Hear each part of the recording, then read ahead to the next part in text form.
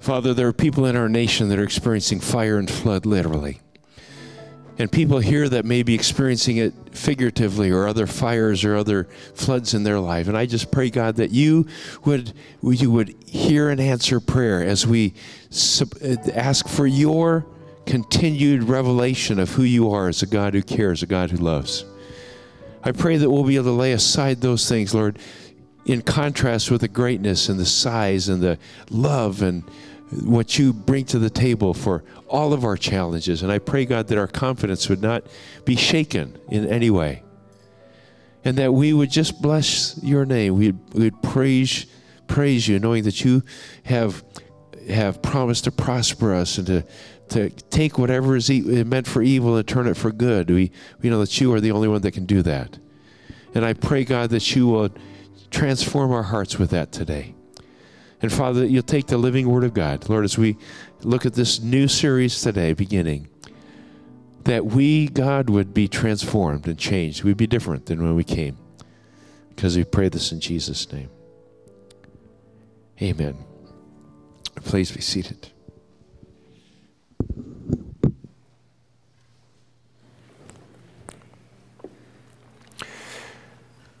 Thou shalt not. Thou shalt not. Those are the three words that always seem to come to mind when we think about the Ten Commandments. Thou shalt not. Many people today picture Christianity, let me start over. Many people today picture Christianity with its Judeo-Christian ethics based on these Ten Commandments as something old and lifeless and joyless. They look around at the youth of our culture and what they're doing for fun, and they kind of grimace and they frown, and they view Christianity as the enemy of life and fun, as being against anything that's delightful or fulfilling.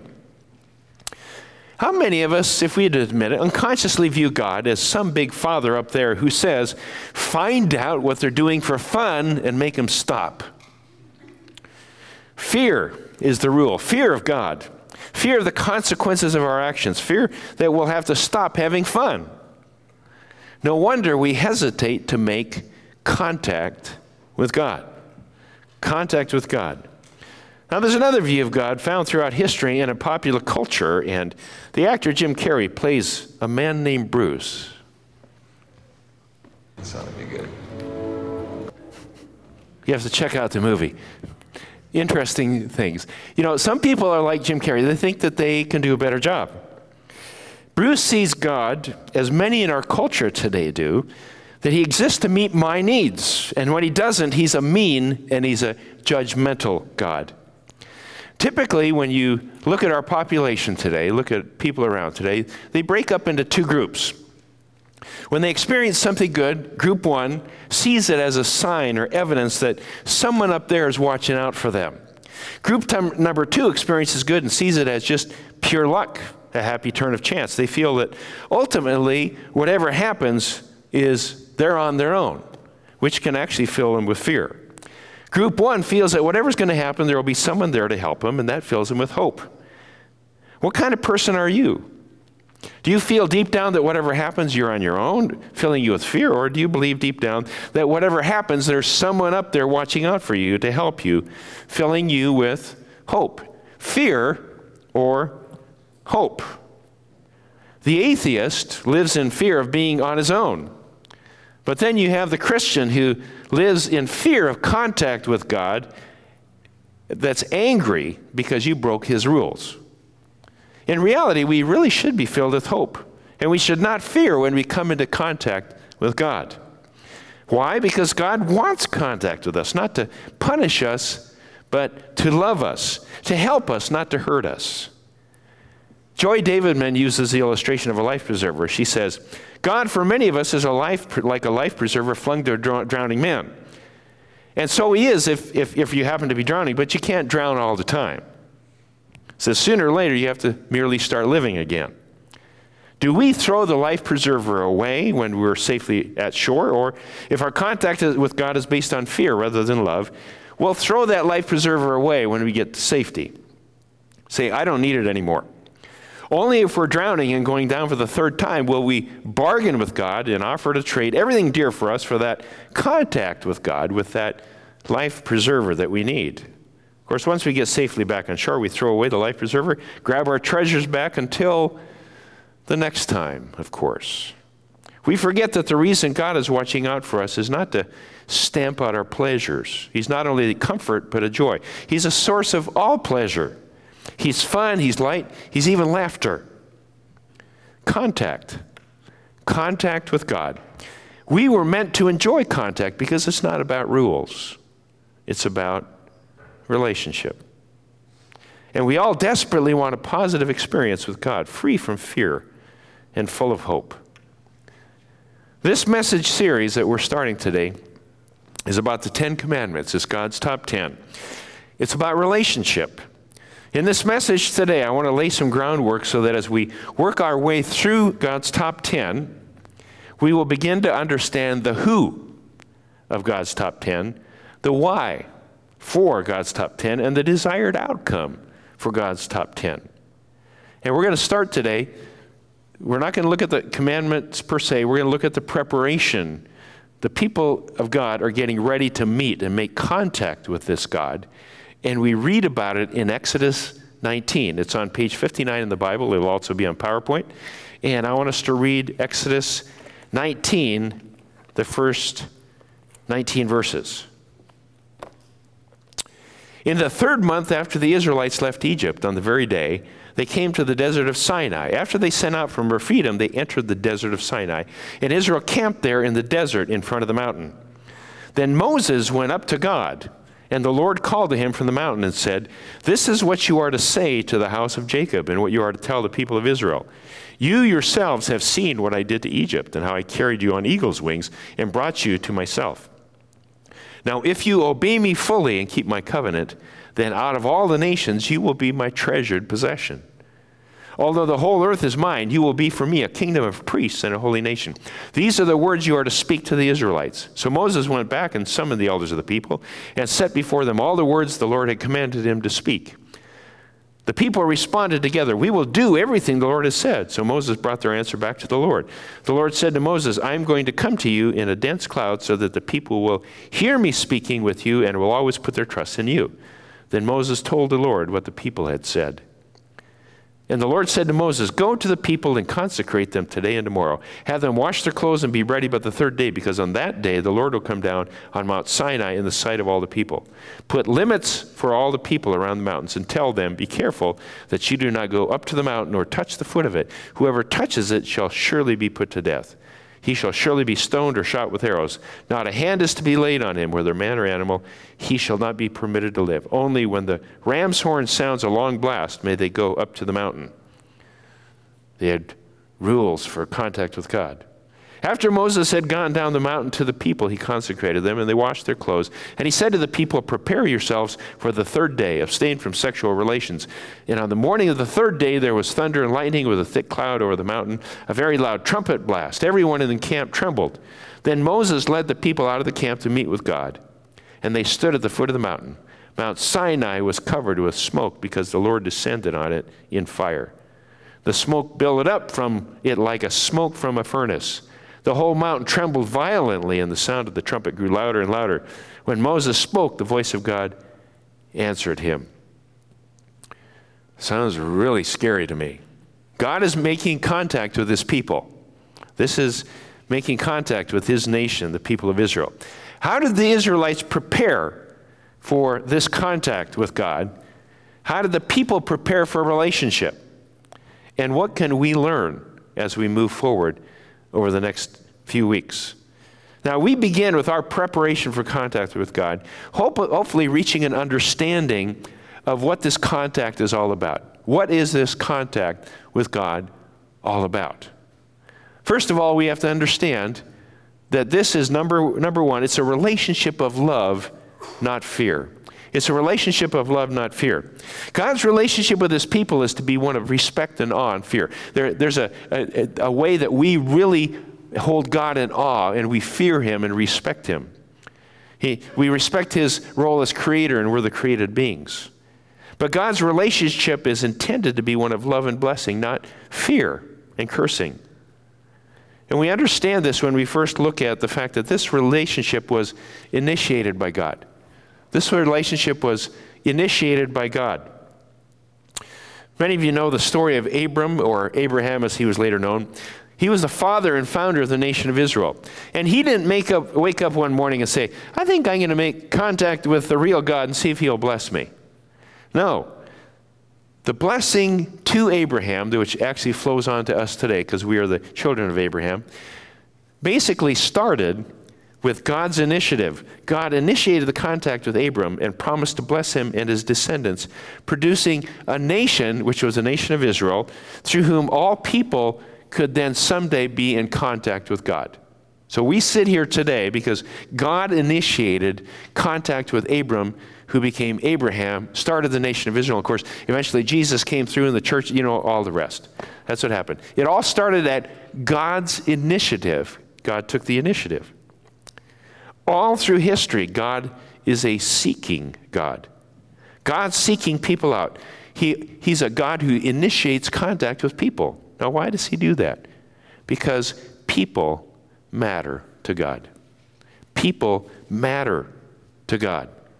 They have special value, a special relationship. People are not just lucky. They do have someone that's watching out for them.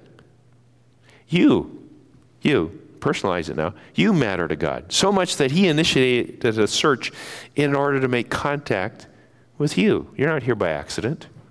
God initiated contact with you. Why? Because you are of special value. And God wants to have a special, unique relationship with you personally. This relationship is one of love. It's not fear. And God initiated it, and he's been looking for you, and he wants to establish that. If you're here this morning, you haven't allowed that relationship to become reality, he wants a relationship with you. Secondly, this relationship is carried by God. It's carried by God. God is the one who sustains and gives life to this relationship. In verse 4, in our text, it uses an illustration of eagle's wings. Now, what is that all about? Well, when a baby eagle is hatched or born, it's fed and pampered in this feather-lined nest that's high on the side of a cliff or high up in a big tree. And then when the baby eagle is ready to fly, the mother eagle makes the nest uncomfortable and takes all the stuff out and then eventually pushes the eaglet out into thin air. And then as the baby eagle falls through the air trying to fly, the mother eagle swoops under it, catches it on her back, and takes it high into the sky again, then drops it again. And basically repeats this process until the eagle learns how to fly. The mother eagle catches and carries this eaglet.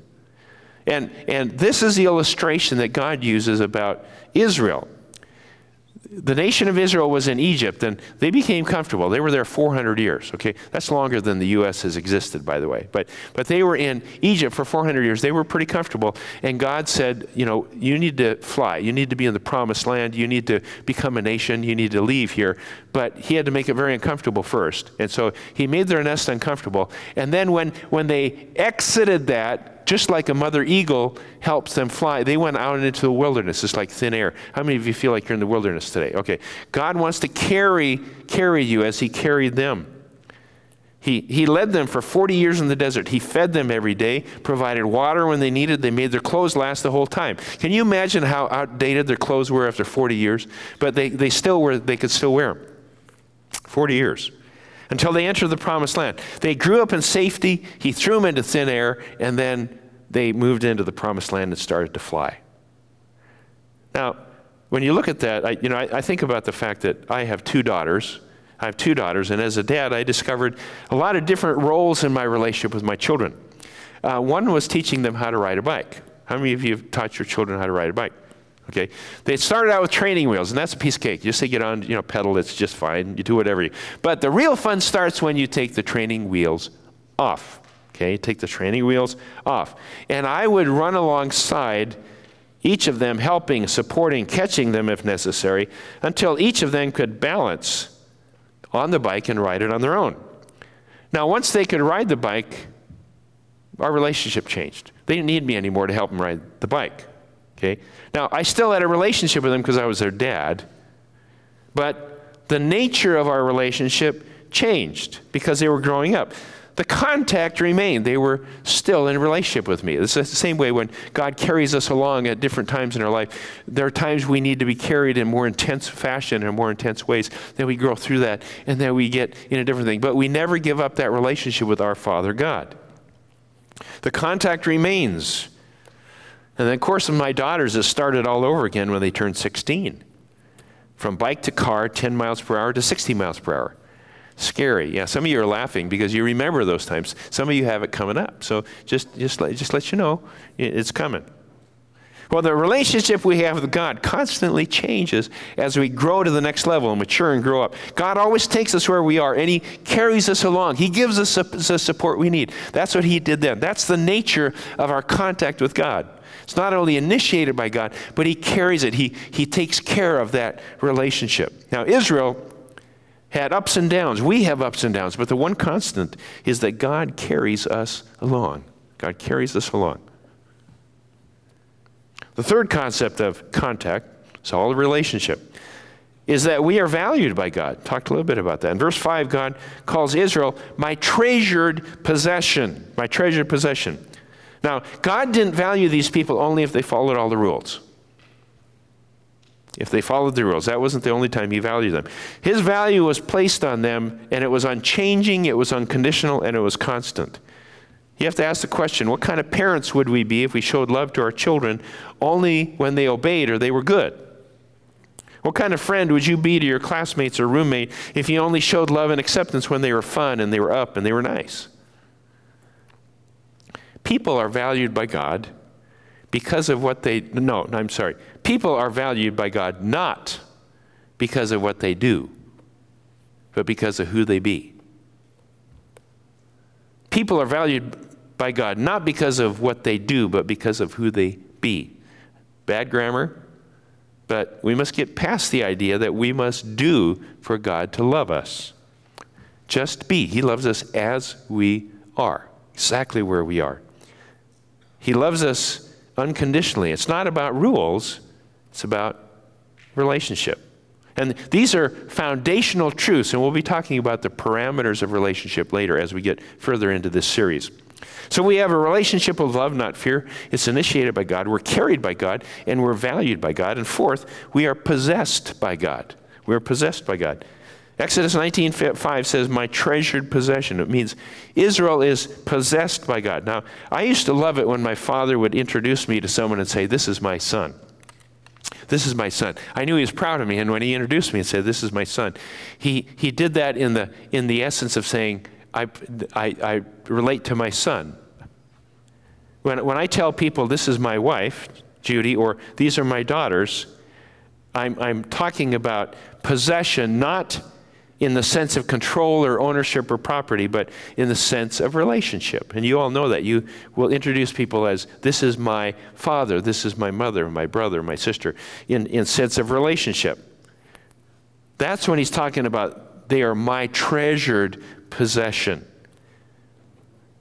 Granted, God is the owner of everything. He has given us life, breath, body, soul, and spirit. He owns it all. But we are His possession by virtue of relationship. By virtue of relationship, because we choose to respond. God initiated contact, and we responded, and we entered into relationship with Him if you've done that. Now, free will says, I choose to belong to God. Even though He has the right as creator, God, or boss, He chooses to give us choice. Isn't that neat? He chooses to give us free choice. Besides, what good is a relationship if you have to love somebody? Somebody said, couldn't God just make us all love Him? It doesn't work. You have to love her. She's your sister. What good is that, okay? Or you have to love him. He married your daughter. You know, this have to thing. No, it's choice. He gives us the free will to choose to love God. Now I want to talk just a minute about contract versus covenant. This is going to be confusing. God's top 10 are part of a covenant. And a covenant is, in essence, a contract. But there's a difference because covenant has an additional dimension that a contract doesn't. Some people, let me give you an illustration. Some people approach their marriage as if it were a contract.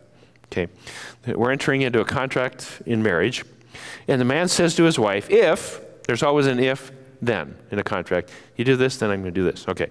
So man says to his wife, if you cook, clean, wash the clothes, have my children be the primary caregiver, work your 40-hour-a-week job, and fill all my needs, then I will fulfill my end of the contract. Okay, you just do your thing, and then I'll fulfill my end.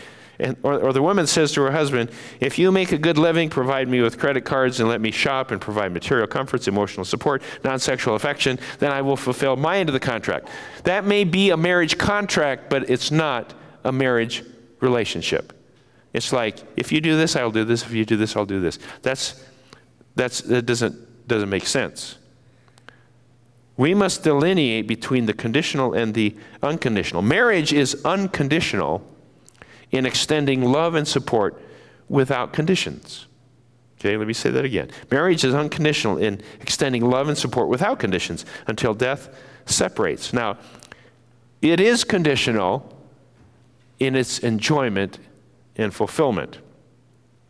In other words, if you live in a way that doesn't fulfill those kinds of wishes and desires and needs of your spouse, it's not going to be very fun. It's not going to be enjoyed. If marriage is to be enjoyed and fulfilling, man, you just have to take out the trash. Okay, just know that. One must give support and encouragement. Love, give gifts, talk, and walk. You can stay married with all out of that, but I can guarantee you won't enjoy the relationship. Well, you can fulfill a contract with God and do all of those things you're supposed to do, but if there's no sense of unconditional acceptance and love, you won't enjoy it. It'll be obligation. You can fulfill your contract, but you will not experience the covenant, because the covenant has to do with relationship. There are relational parameters. God has them too. 10 mostly. If we follow, we can experience a full, joyful relationship with God or not. It's if, then. This is not conditional in the sense that we earn it, but we choose to accept it or reject it. Now, there's a difference between the contract relationship and a covenant relationship. And I'll give it two sentences here. The first one is the contract relationship. The contract relationship says, if you give to me, I'll give in return. Okay? That's what we think of in a contract. You sign a contract, you sign a rental agreement, you sign a house agreement, you do an employment agreement, whatever. If you do this, then I'll do this, and that's the agreement. That's a contract relationship. The covenant relationship is different. It says, I have already given. That's God.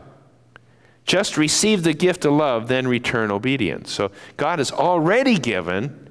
We just respond to that in the relationship. It's critical for us to understand the nature of God's covenant relationship with Israel in order for us to understand God's new covenant relationship with us through Jesus Christ. It's not what we do, it's not what we earn, it's that Jesus died for us. That covenant, the new covenant in the blood, paid for, and we don't earn it, we receive it. But in the context of that relationship, there's relational parameters and obedience to God. And we'll talk more about that as we go through. That's the essence of grace. God has already accepted us in his extending the gift of relationship. We choose to accept the relationship, conditions and all, or reject it. Alan Cole says, all that Israel needed initially for salvation from Egypt was acceptance of God's deliverance. They just need to say, I'll be delivered. Okay? Now, the thought is introduced that obedience is needed as well as faith. It's not a contradiction. It's a fuller explanation of the nature of faith as response. It's the heart of the covenant and underlies the whole law of Moses. A lot of people say, well, that's Old Testament, that's that. No. The Old Covenant and the New Covenant have much to teach us and much in common. It's all grace, all grace. So we have a relationship of love, not fear. Okay, it's very important that we understand that as we go into the Ten Commandments. Second, this contract with God is in community, not isolation. Number 2, community and not isolation. It's lived out in community, not in a group setting. Now, some of you say, I was just getting used to the idea of a contact with God. Now I have to become part of a group. Well, there's a relational context in which we live this out. Exodus 19:6 says, you will be for me a kingdom of priests. Kingdom of priests. Now, what does that mean? There are two fundamental ideas when it comes to priesthood. The first one, letter A, is free access to God's presence. Free access to God's presence.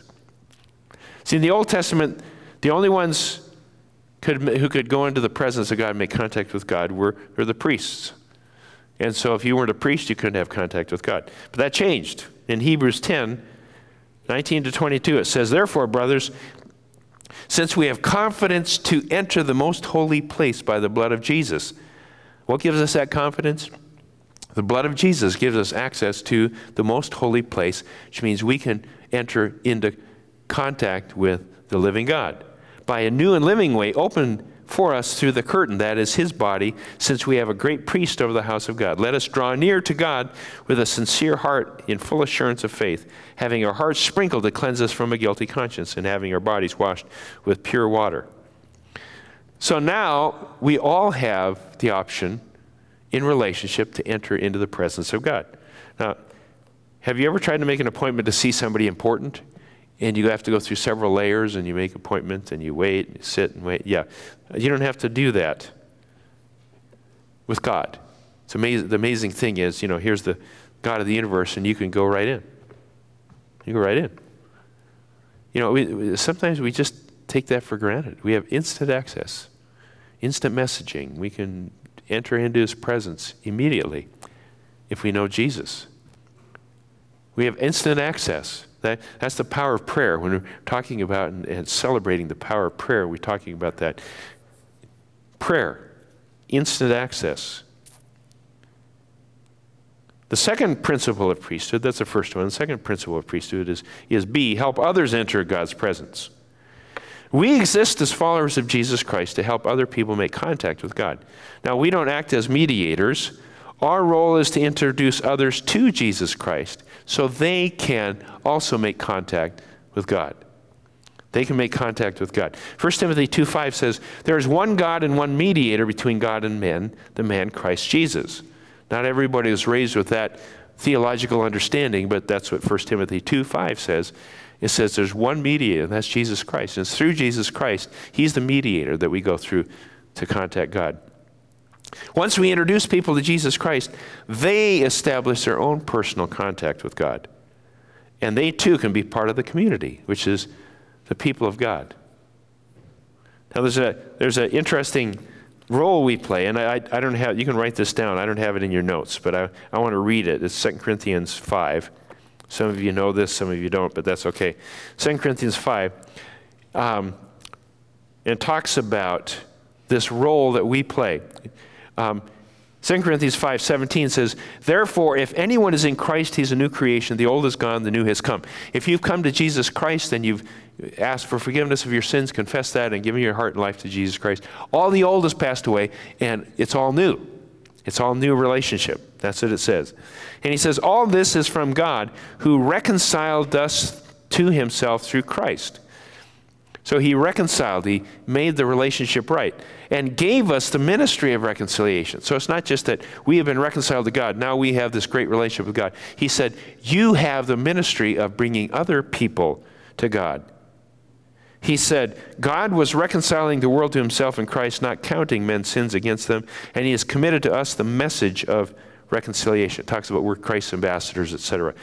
And so we have that role of bringing other people to make contact with God. So we're in community, not isolation. Number 3, contact with God in purity, not ordinary, but special. Number 3, purity. Says, you will be for me a holy nation. Now, holy means separate, not separate in the sense of separate from other people who are living life out of this context of the world, but in the fact that we are distinguishably different. We are different. In other words, when people look at you, they say, something's different about them. The only thing that makes us different from non-believers is Jesus. We're not better than them. We're not doing, it's just the Holy Spirit living inside us. People will notice that something's different about you. And that's, when it talks about holy, he was talking about this nation, Israel, that was so separate, so unique, because they worshiped the one true God. They had these moral values, all of the things that set them apart. And he said, you are a holy nation. That's what God calls us to, is purity and holiness. Untarnished. And that makes us stand apart and special. It's nothing of us. We can't take credit for it. It's the Spirit of God inside of us that makes us different. And then number 4, contact. Contact. Get ready to meet God. How do we prepare? In relationship and community and purity. Each and every one of these are God's work to us, in us, through us, to others. God's top 10. It's about relationship. Let's pray. Father, we thank you that you have given us just a little picture of how this is supposed to work. And I pray, Lord Jesus, that you, as we move on through God's top 10, that you would help us to understand how this relational thing works, how we're to relate to you, the living God. And I pray, Lord, as we understand that and grow in that we would also understand how to relate to one another. You said the greatest commandment of all is love God with all your heart, soul, and strength, and then your neighbor as yourself. And I pray, Lord, as we move through this series, that you would enlighten us, that God, you would help us to see all the contemporary applications and how it makes sense to each one of us as we worship you and praise you. And we thank you. Let's stand, shall we? Father, we thank you that every knee will bow someday, and that every person and everything on earth is subject to God. And I pray that as we move forward, as we study how to relate, how to make contact, and how to interact with you, that you will just open our eyes and strengthen us, Lord, in resolve and understanding. I just pray now, Lord, that you would go before each one of us as we move forward in this life that you've called each one of us to live. And we thank you. And now may the love of God the Father, and the grace of our Lord Jesus Christ, and the power and fellowship of the Holy Spirit be and abide with all who are in Christ Jesus. Amen.